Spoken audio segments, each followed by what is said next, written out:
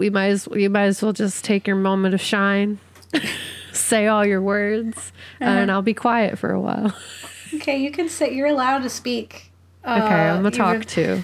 Yeah. I know it's like mostly like jokes, I guess. I was just like, you're being silly.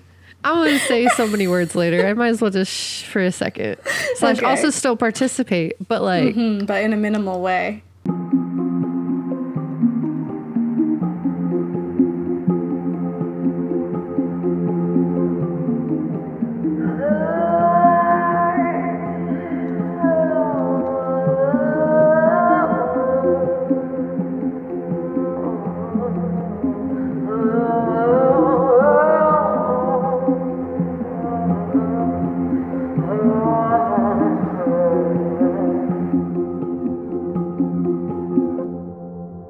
Hi, I'm Kat.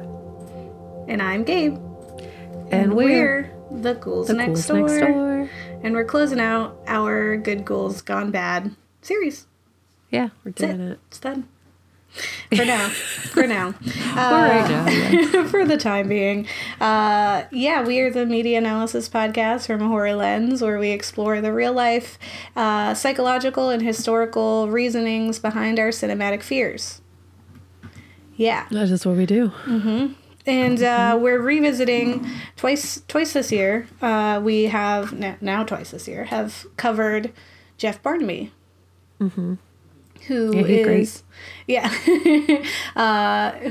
from Canada and writes and creates content that is really traumatizing. But awesome. Mm-hmm. Mm-hmm. Very accurate description. I would say just like the reality is traumatizing as much as the media is traumatizing. So full disclaimer for my section, it's gonna get sad.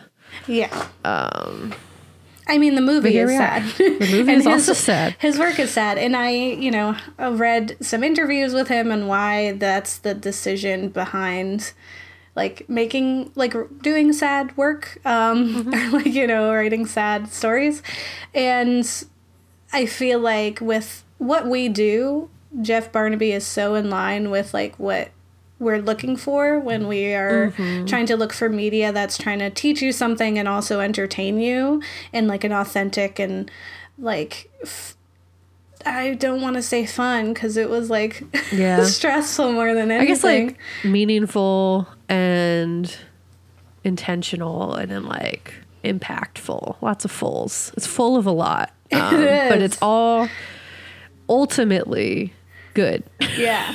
Yes. Yeah. If you're listening to this, big fans. We are. I hope you enjoyed this as much as we enjoy your work.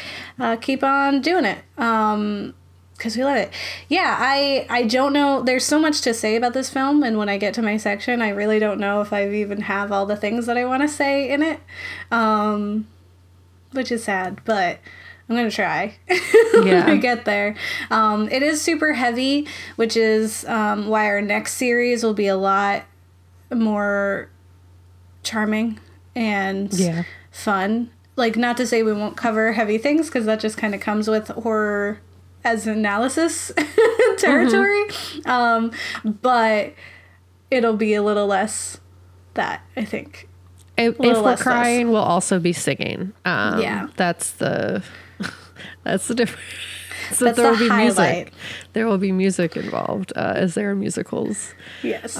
So we'll be scared, but we'll be singing about it, which will be exciting. Which is fun. It takes you right out. I wish we could sing about this because it got me so sad. It started out immediately sad. So, I would say definitely one of our favorite directors. The other person that we covered twice this year is Joko Anwar, and I feel similarly where I'm just keep going. And there's another Joko that we need to cover. So Queen of Black Magic. So I'm gonna revisit them. So Jeff, if you're out there and you're listening, make another film so we can do it. Yeah. Do it. Do it. Make it. Kat, you have anything else interesting to say about this before I hop into cut it out? No, I'm gonna say a lot of stuff later, so I think you might as well just take your moment of shine, say all your words, and I'll be quiet for a while. Okay, you can say, you're allowed to speak. Okay, I'm gonna talk too. Yeah. I know, it's like mostly like jokes, I guess. I was like, you're being silly. I'm gonna say so many words later. I might as well just for a second. Also still participate, but like, but in a minimal way to reserve energy. Yes, that. But also enthusiastically supporting you as you do your thing. Okay. Yeah. But like not over being a lot during your time, because it's your time. I did want to do this one thing just for people who are watching, because they're probably like, what's going on? Yes. Like, why do we look like this? So I'm just going to throw up the image of our character, Ayla, so that people know this is why we look like we do. And watch the movie, which is what I'm going to say. Please watch the movie. Genuinely, like anything by Jeff Barnaby. Watch the films. Watch it. I would say hopefully they'll keep making them, and we'll just keep watching them. And maybe more accessible to audiences than Blood Quantum, because it's not as gory. Yeah, that's true. The gore is slightly less. It's like quick. Any like violence or anything like that is quick. So it is not like Blood Quantum comes with a lot of like warnings about like just gore and like, because it's zombies and it's fun. This is not that. So it's just more of like an emotional trigger than it is like, that was horrific that I just saw. There's a little, but not to the extent of Blood Quantum. I would agree. Yeah, exactly. Cool. So, for people who want to know what we're talking about Rhymes for Young Ghouls. Rhymes for Young Ghouls Next Door collaboration. It's from 2013, directed by Jeff Barnaby. And it is about Red Crow Micmac Reservation, 1976. By government decree, every Indian child under the age of 16 must attend residential school. In the Kingdom of the Crow, that means imprisonment at St. Dimphas. That means being at the mercy of Popper, the sadistic Indian agent who runs the school. It's just like Blood Quantum, it's like right there. Like all the information you need to know is like, here is the history that I'm talking about, like, and not subtle in the least. And I appreciate that. Cause it's still a good story without it being like, cause people often complain like, you're being too political, or you're all in my face, or blah, blah, blah, blah. And it's not that. It's good. I'm trying. Necessary. Yeah. Necessary and efficient. So Barnaby rocked our world again, and worked to educate people on the horrors that Indigenous people face in Canada. I always have to remind myself, because I'm like, this stuff also happens here, and these situations also happen here, but it is specifically Canada. And I was reminded, because I was watching an interview with the actress to figure out how to say her name, and she said like a boot. I was like, oh, right. Yes. I guess Canadian. So the story follows a teenager named Ayla, who is played by, I'm going to try to say her name, Gohanarde Devery Jacobs is her name, who's also in the new comedy on Hulu, Reservation Dogs. And I heard it's really good. I haven't watched it yet, but because of her, I'm like, now I want to watch it. And this character, Ayla, navigates a complicated native world that is actively being reformed.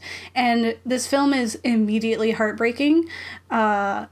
Similar to like Blood Quantum, where it just like kicks off. Like, and this came before Blood Quantum, but like it gets really, and he's like immediately like, let's put you into the headspace of like, this is not going to be fun, like this is not like good vibes, we're going to talk about some heavy stuff, and it's sad. And some of the traumas that are included in this film are accidental deaths, which we get immediately, suicide, incarceration, Indian agents, and forced residential school abuses, as well as the systemic erasure of their culture by these Indian agents. All of that to say is, like, do watch this film. I will warn people when we get into spoiler town, and it'll be very minimal because I don't really want to. Because I kind of just, like, want to talk, like, there's so much to unpack without even spoiling it. So, Kat is going to dive in her section into the residential school horrors, but just to get a brief overview so that you understand, because that is the heart of what this film is about. I found this super helpful article in Film School Rejects in their Through a Native Lens column titled Rhymes for Young Ghouls and the Legacy of Residential Schools by Shay Vassar. And in it they say, residential schools were a common assimilation practice in the United States and Canada up until the 1990s. These institutions taught young Indigenous children the so-called correct ways to fit into white society and were thought to be a solution to the Indian problem. In reality, these residential schools were writ with malnutrition, overcrowding, and sexual abuse, on top of the pain from having one's culture stolen and erased. Yeah. So, vulnerable people being, conform to what is perceived to be normal or acceptable. And there's, like, a few, like, throughout, like, things that, made me think of other ways that America and, like, the structures have sought to oppress other cultures by deeming, like, whiteness as the normal, right? Mm-hmm. And then making other things the unprofessional or the odd one out or wrong. And I've read, a few articles just on the hair cutting alone. So, because I was like, I know this is something. And so with Blood Quantum, we had learned that the practice of measuring blood was used by the United States Department of Interior to commodify the racial identity of Native people as a means to avoid treaty obligations. With the residential schools, we discovered that was one of the ways the country sought to control what was considered Indian, and essentially strip people of that identity and make them quote-unquote normal. The legal program was sanctioned under the Indian Act, which has been active since 1876, and we're to this day still discovering what awful things happened in those schools, with bodies of children being found in unmarked graves as recent as this year. And Kat is going to go into those awful things, so I will talk about the film to warm you up instead. So, as I mentioned, our protagonist, Ayla, has far from an easy life, but she is a bad bee. She still manages to hold, like, so much of the world on her shoulders. Throughout the film, there's commentary about how she isn't a teenager because she's been forced to grow up too soon due to the lack of parental figures and the aggressive world that simply won't give her a break. She takes many hits to the face. In fact, that's one of her rules, is, like, that you need to be able to throw a punch and take a punch, and suffers other abuses throughout from foe and friends. Like, people you trust, you can't trust. And even then, she doesn't even take it personally, because she's like, nah, I get it. Life is really hard. You got to do what you got to do. In an interview with Jeff Barnaby in Muskrat Magazine by Jemay DaCosta, Jeff talks about the decision to have a female protagonist specifically, because in Blood Quantum it's male. So, and there was a lot to be said about that. And even still, he kind of talked about, like, the matriarchy of his people. So he says, "My nation is a matriarchal society, and paying respect to that archetype of a woman and the strength that is there, particularly in First Nations women, it's imperative for me as a First Nations man who loves his mom and loves his wife and loves his sisters to pay reverence to their struggle and their strength." I thought if there was ever a point in time that this residential school was going to crumble, it would have been in the 70s. It just made sense to me that to have a young Native girl bring this institution of ugliness to its knees. It made sense to me because First Nation women are the language and cultural keepers. They are the epicenter of our matriarchal society, which is cool. And I definitely felt that. Like, she is, even at her young age, is holding things together. She is the one in control of, like, where's the money coming from. Like, it's an illusion for anyone else to think they have any power. And when her in the film, her father comes back from being incarcerated, and he has to kind of reconcile with the fact that she's this full woman now who's running everything, and that she's not what he thought. But you weren't here. So you kind of have to just reconcile with who she is now. Ayla doesn't attend the residential schools. You don't want to. So instead, you navigate the world on your own and like make do to avoid that fate. And so she works to like navigate this heavily restrictive and incredibly violent world that she lives in. Her mother had committed suicide after a horrific accident, and her father was incarcerated the same day. So in that, and all because of the same thing, that's what happened to them, because trauma is processed differently for everyone. She finds companionship with a young boy who I imagine reminds her of her deceased brother. The beginning of this film sets the tone for the entirety of it with the brother's accidental death. And she also has a companionship with an older woman that she calls grandmother and others call like witch or hag or something. And this woman provides her with herbs for her booming business of I'm not quite sure what she's doing because I'm not super like knowledgeable in it, but she's like, at one point she was dipping like someone's joint in formaldehyde, and it was called the zombie. Like she like flavors and kind of chemists the joints that she sells to people. I think it's like tobacco and weed, and I'm not sure. Yeah, I don't know. I know it was like she had those plants. I don't know what she was doing, but it was something. Anyway, she has a booming business. And under the harsh reign of the Indian agent Popper, Ayla has to get creative in order to pay the truancy tax. And this is how she settles on a dangerous heist scheme to steal from the tyrant himself, which means breaking into the very school they're trying to avoid. We are given an internal look into the school where Popper is seen threatening the children. He orders them to speak only English and forbids them from making any sounds or going anywhere. Assimilation is like a strangling beast that lurks over the entire film, and it's like a shadow that's influencing the characters' desperate actions. In that they exist in this world where that's really the only answer, and they've never seen an alternative. Barnaby never holds back on some of the more extreme and traumatizing themes in his work ever, and he doesn't want to censor the horrors or sugarcoat his messages.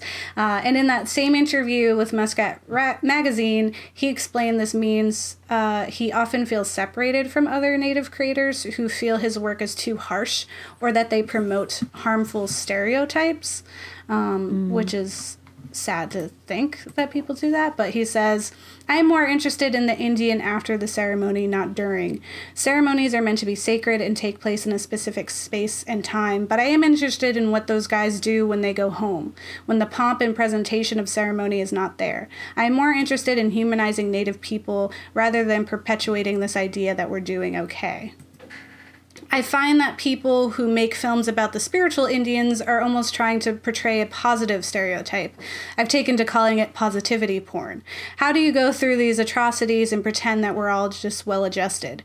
It's a serious issue in Native films, which is similar to like the positivity porn reminded me of, what do we call it when it's like, when there's someone who's differently abled and they're like, well, they could do it, so now you should, like, what's your excuse? Saying. Yeah, I don't remember what it's called, but I know but what it's similar to that. There's like a TED Talk about it that I think Pascal in our episode talked about, where it's like when you're only showing this like one form, like it's not, like you're not really doing justice to everyone and the complexities of like what humans are, to just be like, no, look, we're good. Instead it's like, no, let's talk about what's messed up, and talk about who's responsible as well.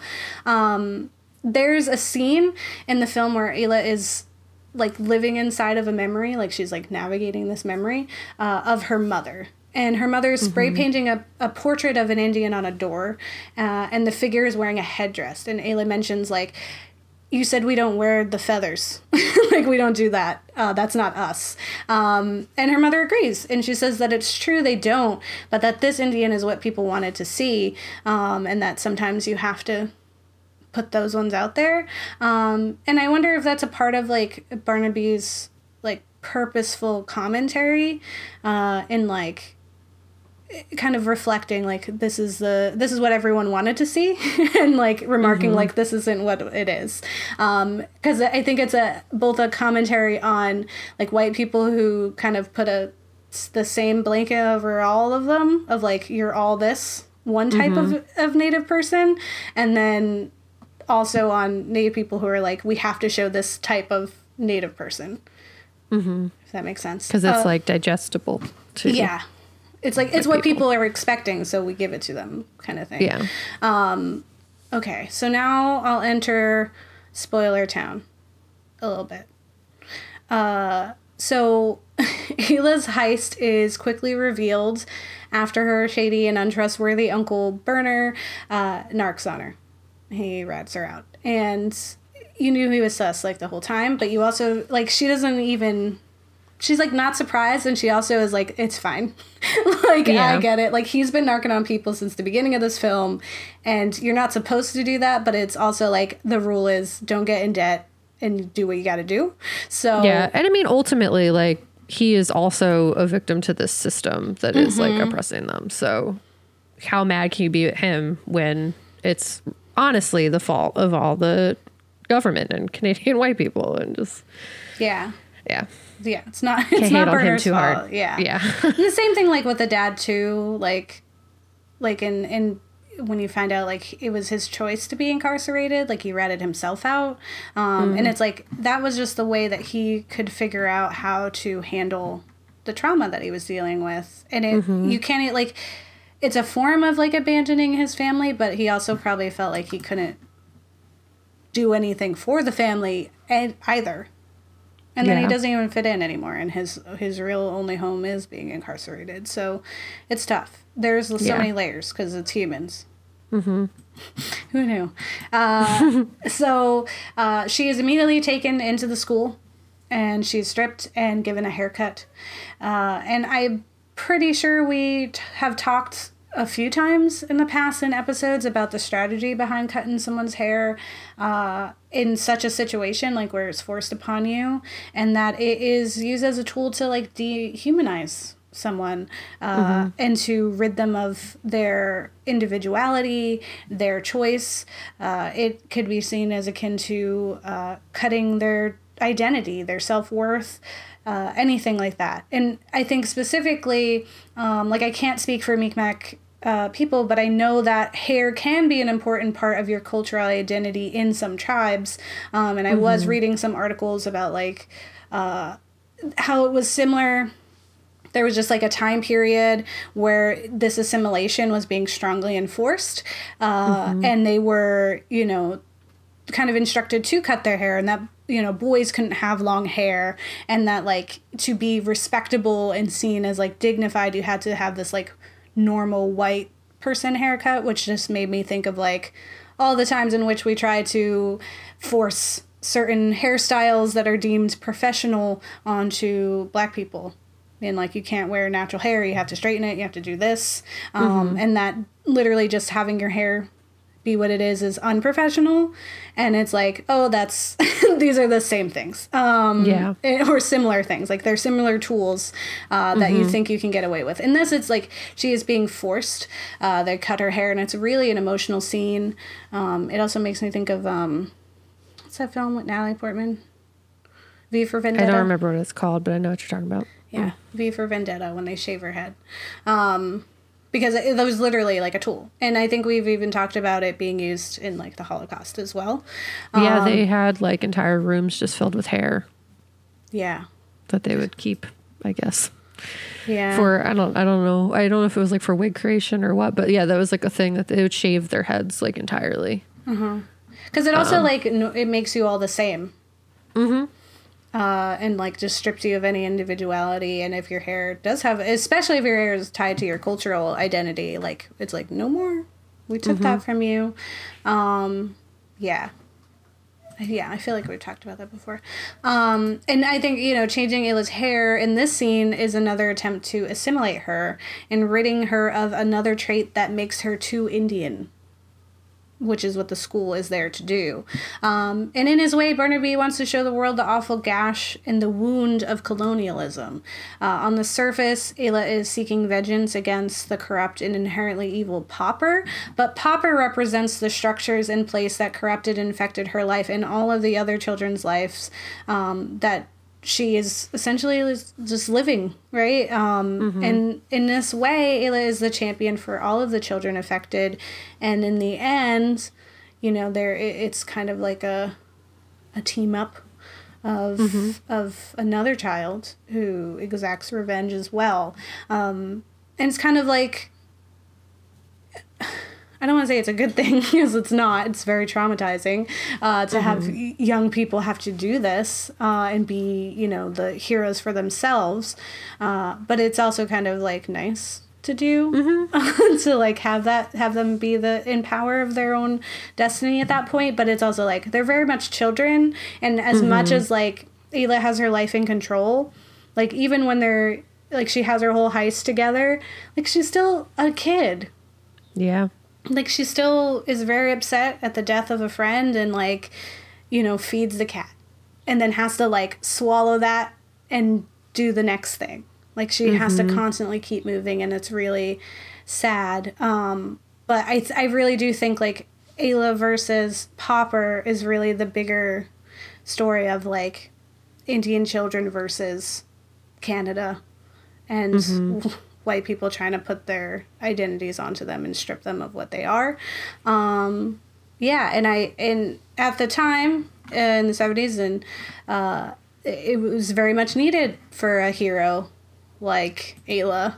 And so we'll go into Cat section about why. I will say I was reading this one article and they mentioned a St. Anne's church that was one of the churches that things happened to, and I had a little bit of a worry because my family is originally from Canada. My grandmother is, and the church that my family like does pilgrimages to go see is named St. Anne, but they're in two different locations. So well, that's good at least. Different St. Anne's, yeah. So as far as I know, the one that they go to isn't. It wasn't hurting children, but honestly, can't rule it out because any organized religion is probably doing shady things. It's hard organized religion, unfortunately, generally. Yeah. So for my section, I want to say disclaimer: I'm not Canadian. Nor am I native, and I'm not able to educate from personal experience for this episode, nor will I be able to cover or fully understand the complex and nuanced history of residential schools and the violence done to Native people in Canada in the span of like 20 to 30 minutes. But as always, I encourage you to take the time to learn as much as you can about the horrors of this world so you can actively work to build a better future for us and everybody else and for yourselves. I will also give a pretty decent content warning. I'm talking about genocide, violence, systemic erasures of culture. I'm trying to think of like other things. Just lots of death, violence, and genocide related talking. And to children. Specifically to children. So if that is too heavy for you and you want to learn about it yourself and you do not want to stick around for this, totally understand. Because it's going to get very sad. But let me get into it. From an anthropological standpoint, I think it's really interesting / messed up the way in which morality and intention are taught within Western society, and the really dangerous way it manifests in the actions of like white people, including myself in life, specifically how the obsession with being a good person actually pushes oneself away from goodness because it all revolves around centering yourself and putting yourself like above others. When you're so convinced everyone needs your help, you stop asking whether or not you're actually equipped to help anyone and whether or not your help is actually help at all. You stop asking whether or not your perception of help is actually damaging, and you absolve yourself of accountability when you focus on intention.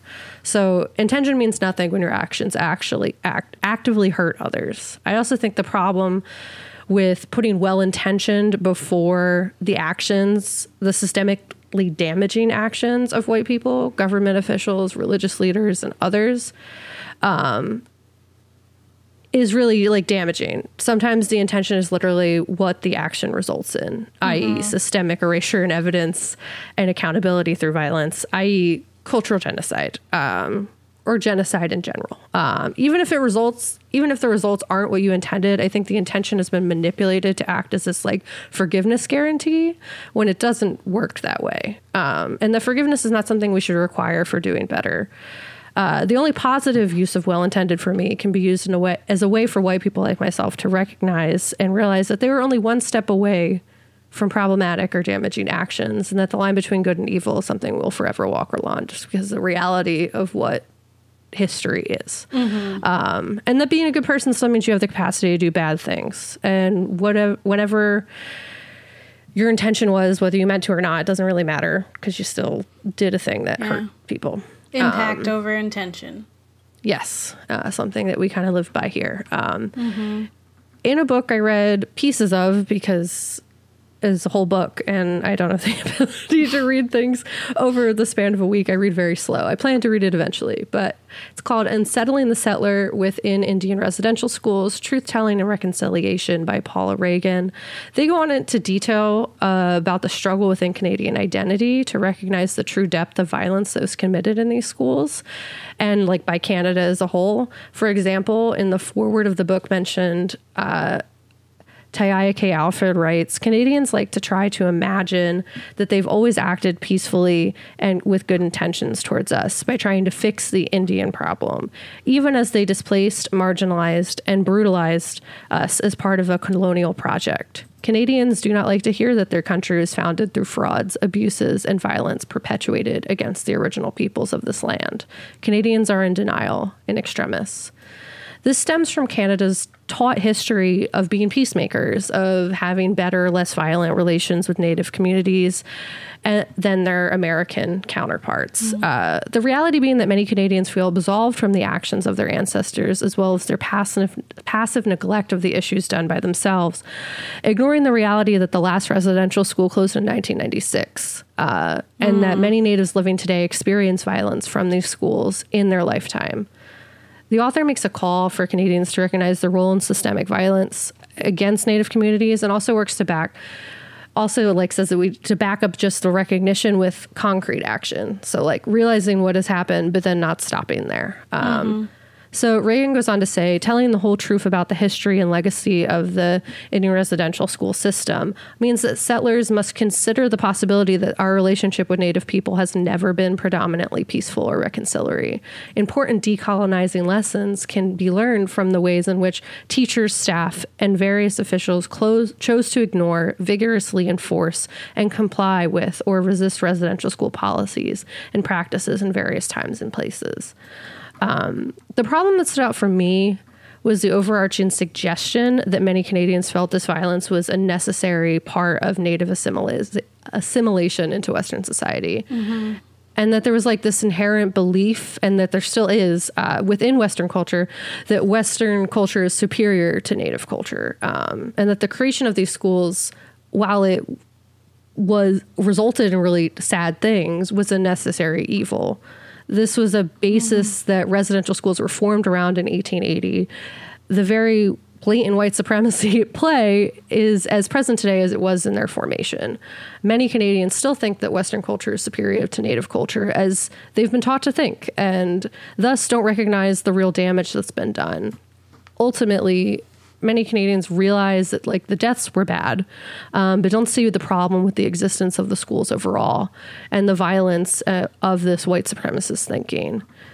Taiya K. Alfred, in the foreword of another book titled Red Skin, White Masks, Rejecting the Colonial Politics of Recognition by Glenn Sean Coulthard, explains their interpretation of the thought process of white elites when viewing Native critiques on colonialism. This is a big quote, as I said, so...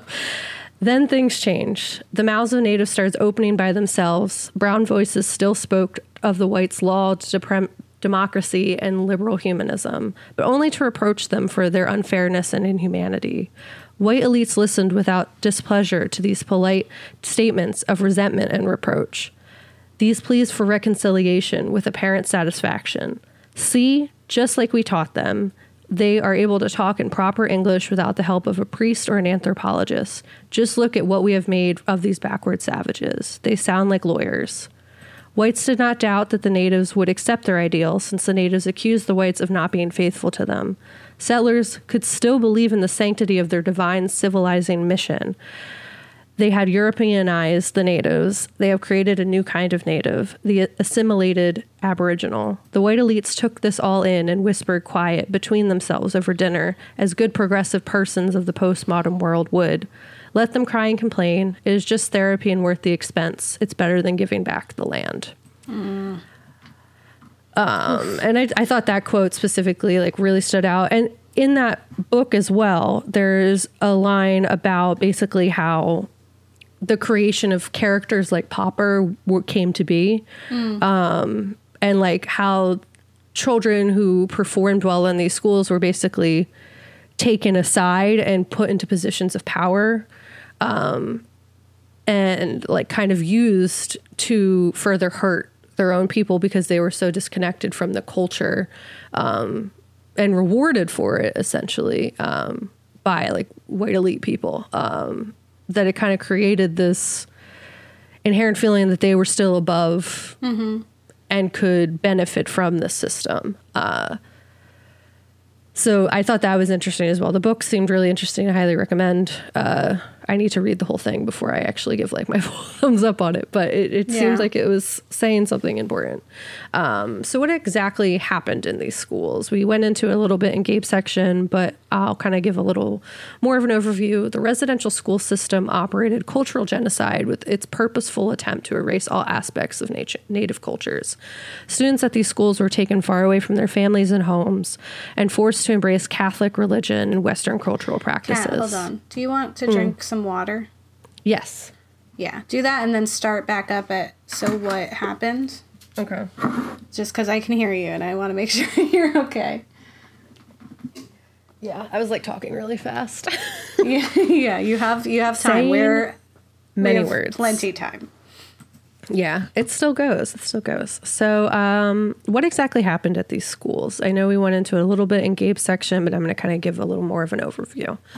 The residential school system operated cultural genocide with its purposeful attempt to erase all aspects of native cultures. Students at these schools were taken far away from their families and homes and forced to embrace Catholic religion and Western cultural practices and language while being banned from practicing their own. Students were given numbers, forced to have their hair cut short and wear uniforms. Boys and girls were kept separated, and even siblings were not allowed to interact with each other. Jeez. Any violation of these rules were severely punished and often resulted in deaths. The cause of these deaths ranged from outright violence to intentional neglect, often from the conditions of the dorms and the overcrowding of rooms that resulted in illnesses like tuberculosis and the flu to spread quickly. In addition to illnesses, many deaths were caused by fires or accidents that happened frequently. Sexual and physical violence were also widespread and caused many deaths, both directly and by suicide. On a website called Indigenous Foundations, they outlined some of the ways in which children were punished and abused in these schools, arguably with state and church officials fully aware of the abuses and tragedies taking place. Inspectors or officials that spoke up to demand reform or expressed any kind of alarm were often silenced or not supported, and promises for improvement were never followed up on. Abuses in the schools were widespread. Emotional, psychological abuse was constant. Physical abuse was metered out as punishment. And sexual abuse was also common. Survivors recall being beaten and strapped. Some students were shackled to their beds. Some had needles shoved in their tongues for speaking their native language. These abuses, along with overcrowding, poor sanitation, and severely inadequate food and health care, resulting in a shocking death toll. In 1907, government medical inspector P.H. Bryce reported that 24% of previously healthy Indigenous children across Canada were dying in residential schools. This figure does not include children who died at home, where they were frequently sent when deemed critically ill. Bryce reported there's anywhere from 47% on the Pagan Reserve of Alberta to 75% from the Feel Hills boarding school in Saskatchewan of students discharged from residential schools that died shortly after returning home. So the numbers that we were able to find in terms of like how many children actually died. In the film, it obviously shows like the cruelty and the violence, not to the extent of the quotes, thankfully, just because that would have not. It would have been just really psychologically stressful for any audience, but specifically, I think Barnaby's goal is to like make media that both Native people would want to see, and that would kind of feel very re-traumatizing, I guess is the word.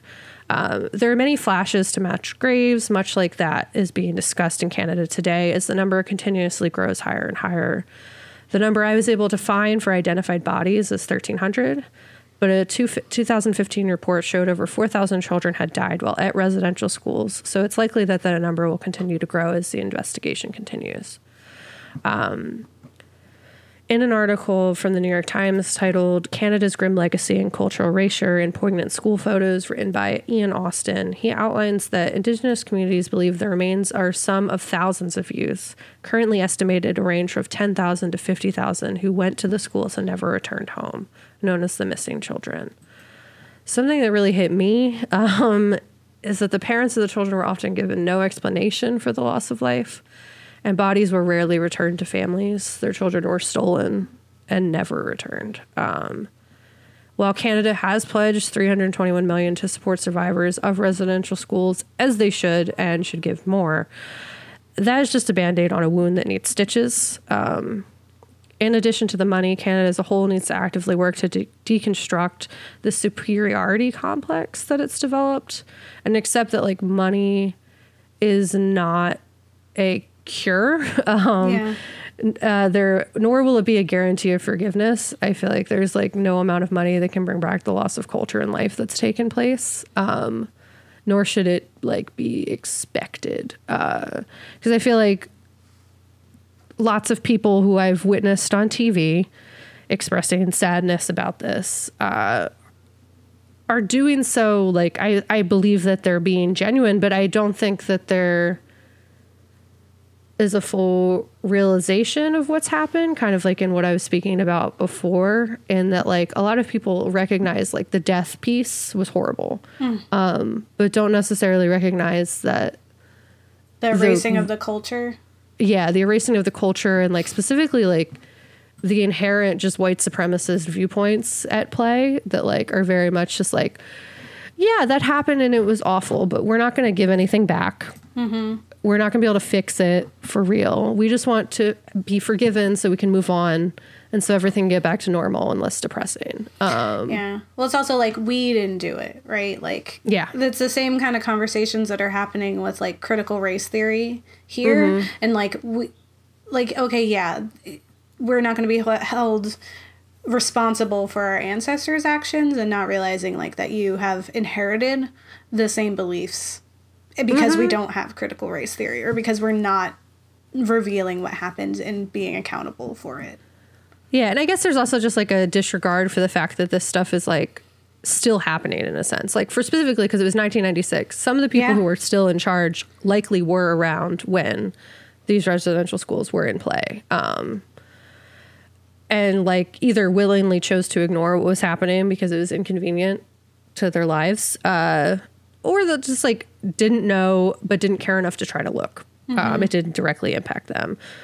And I think like a big piece of it is just the fact that like when you're looking at something that happened before and trying to atone for it, you're ignoring the fact that there's still actively damaging things happening like currently. I think that's an aspect of critical race theory that a lot of people try to like argue away, is that like it's like slavery was 400 years ago, but like people are still being murdered, people are still being forcefully incarcerated, so like it's like there's still a lot of damage being done just because, and like arguably still very much white supremacists in power, white supremacists on parade, like walking around with no consequences for their actions, both here and in Canada. So I think it's super gross, for one. But there are things you can do, arguably, in terms of supporting Native people, supporting organizations, to end it slightly on like a less horrifically upsetting note. There are some ways you can help, and there are organizations that are Native-led that is geared towards like helping their people and helping each other. Indigenous Works, National Indigenous Leadership Groups in Canada, has resources on their website. The Inuit Tepirit Kanatami National Voice of Canada's Inuit group also has resources on their website. There was Assembly First Nations. There was a National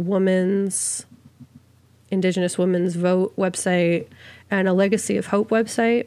That all seem to be doing something positive. And I'm sure there are more, and I would love it if anyone who's watching, if you know of an organization that's making meaningful impact that needs support, if there are petitions, although it does seem like we're kind of past the point of petitions. I'm sure there's still issues taking place today that are relevant, though, and would need support and attention. Please drop the links in our comments so that we can spread the word, make sure that people know about what's happening, and also so there's like actionable next steps. Because I mean, obviously, we don't live in Canada here for the ghouls. We do live in America, where similar things have happened. Arguably just as, if not more violent, towards Native people. So if I'll also look around to see if there's like resources specifically for here. And I've also seen things on TikTok in terms of like, not that TikTok is necessarily a reputable news source, but we're still going to mention it, that there's lots of things happening in the for Southern Native people as well, that need attention. And need support because the world is filled with violence and awful things. But there are things that we can actively do to try to make it slightly less horrific and awful. And honestly, just thank you so much to Jeff Barnaby for making media that makes people aware if they aren't already aware, but also like kind of can act as a form of catharsis. I think that's a word. Catharsis. Yeah.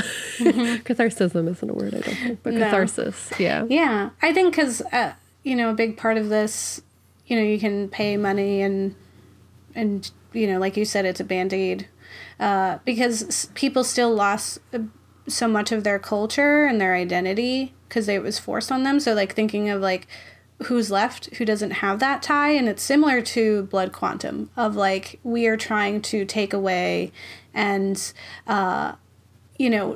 convert this idea and who you are into what we deem is the right way to be, and so like how are you going to fix that? And also thinking of all of the children that are lost, like you can't get those back, and those families are forever changed. There was potential and ability and they're all gone.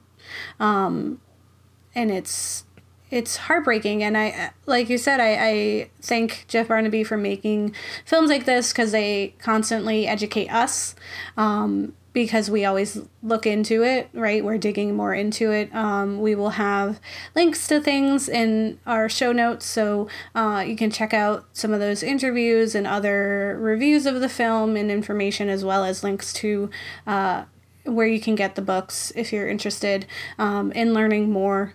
And of course, ways to help in the Seer and the Unseen. There was some resources for current activists who are working to make a difference. So I'll be sure to include those as well, that are here in America. So because there's like, we're finding there's so much more to do.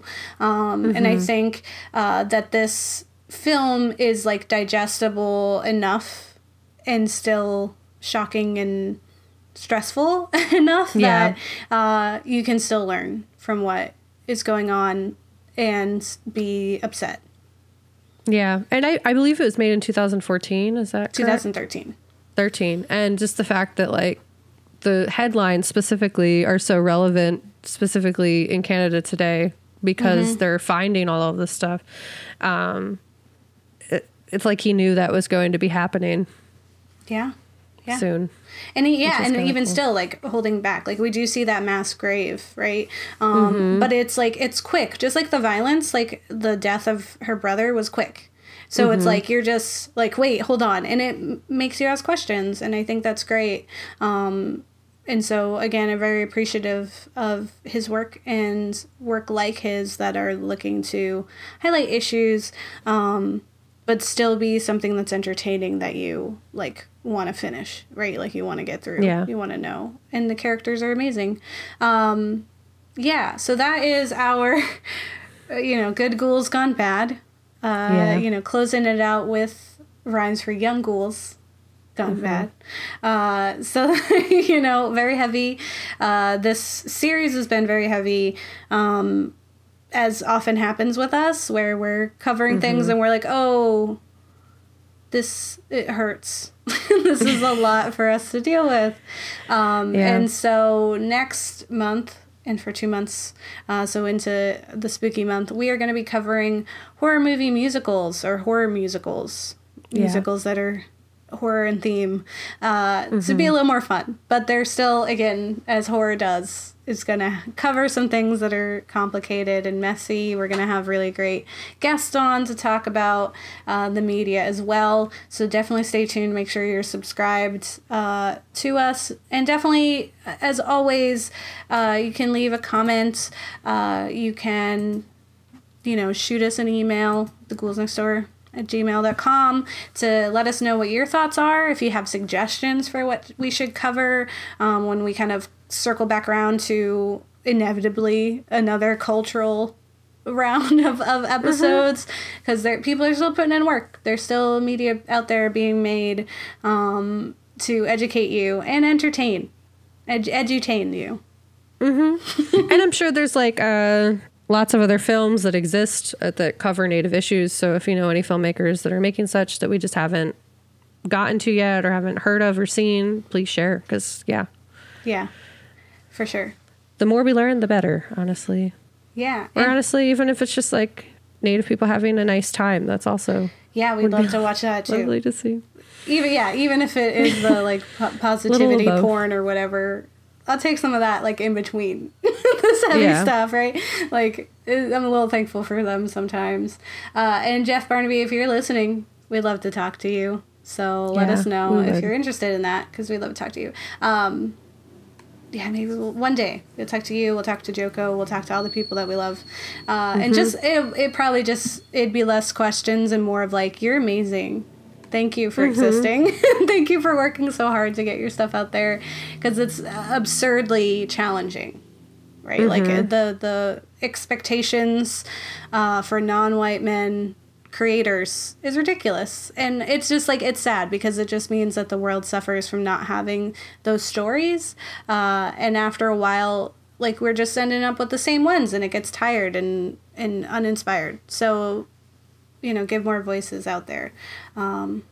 Cool. Yeah. Any other thoughts, Kat? I guess, like, if there's a thing that you know about and you're like, I think that wasn't that bad, maybe unpack and think about why you think it wasn't that bad. Yeah. And the inherent, specifically with this issue, white supremacist viewpoints at play, so that maybe if you are savable in terms of being a not horrible person, that you do some realizing and kind of, just never just question things and think about things and the reasons for the things and why they are the way that they are and why you think the way that you do, and just always view media critically, think about things critically, develop that skill, because as sad as it can get, it is very necessary and will make the world a better place, ideally, hopefully. Yeah, absolutely. Optimism. Yeah. Don't think of it as like it's an attack on you. Instead, like, whenever I learn of something or I have to rethink or like relearn or unlearn, it's like, usually I'm just like upset that was like, that I was led to believe that. Right? Like it's never like I'm awful because of this. It's like, oh, it's awful that was what I was told and what I was, learned, educated to think. And that education was like intentional, like that they made you think that was a thing for. Yeah. It's like insulting, if anything. Like I'm angry that that's what it was. And so then I want even more to not do that, and to like go against it. So don't make it like it is an attack on you and your character if you are putting in the work to unlearn those things and to be better. Then it's not, right?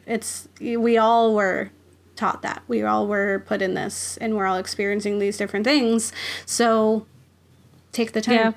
It's kind of like the explanation of trauma. It's like, it's not your fault that trauma happened to you. It is your responsibility to heal from it. Yeah.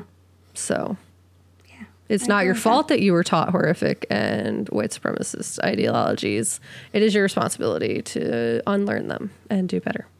Yes. And so do that. Yeah. Learn more. Check out, like I said, our show notes. Listen to our episodes. Be inspired. Watch this film 100%. Watch all of Barnaby's films and then some. And let us know what you think. And we'll see you next week. Yeah. Don't get married. They'll eat your kids. They'll eat your kids. Yeah. Yeah. Yeah, they did. All right, well...